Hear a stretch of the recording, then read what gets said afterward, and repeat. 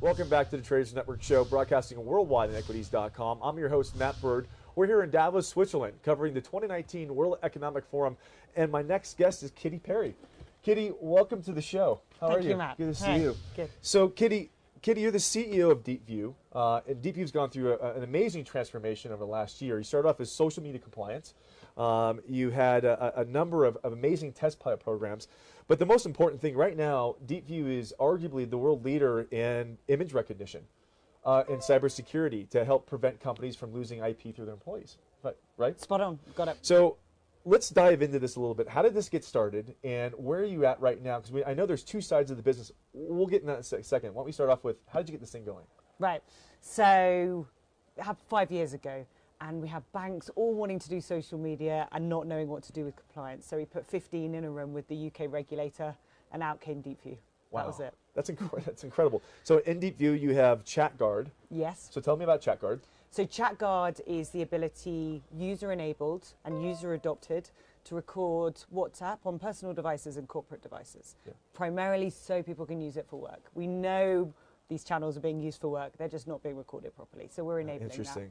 And then there's ImageGuard. Yeah, and that's the bit you've just talked about. That's the cool stuff. That's the IP thing where if you're sitting at your desk and you're taking a selfie at your cubicle, which we've all done, and behind you is the iPhone 12 product launch that you inadvertently capture, and then you post it on Facebook because you did a little selfie, and all of a sudden, product launch leaked, right? Yeah. That's essentially what you're doing now.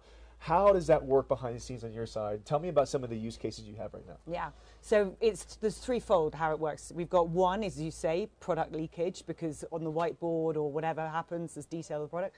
Two, we've got we have passwords on Post-it notes, literally sitting there in beside computer screens with the inbox. And we've seen this. Actually, we've seen this. I mean, I think Apple had a security breach, right? Somebody had their terminal, their password and username right there in their terminal. They took a photo of their feet, I think it was, right, yeah. on the desk. Right. I remember this. It was a huge thing, and it's been governments are starting to. It's called, I think it's called social engineering. Is that about right? Yeah, got it.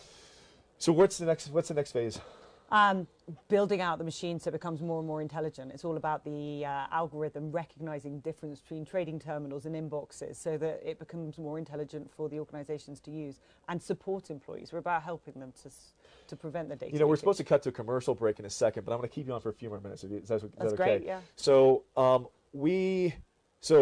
right now, can you tell me some of your customers? I can say that we work with government organizations, large financial institutions, and we're just onboarding how can I call it? I will say a pharmaceutical company.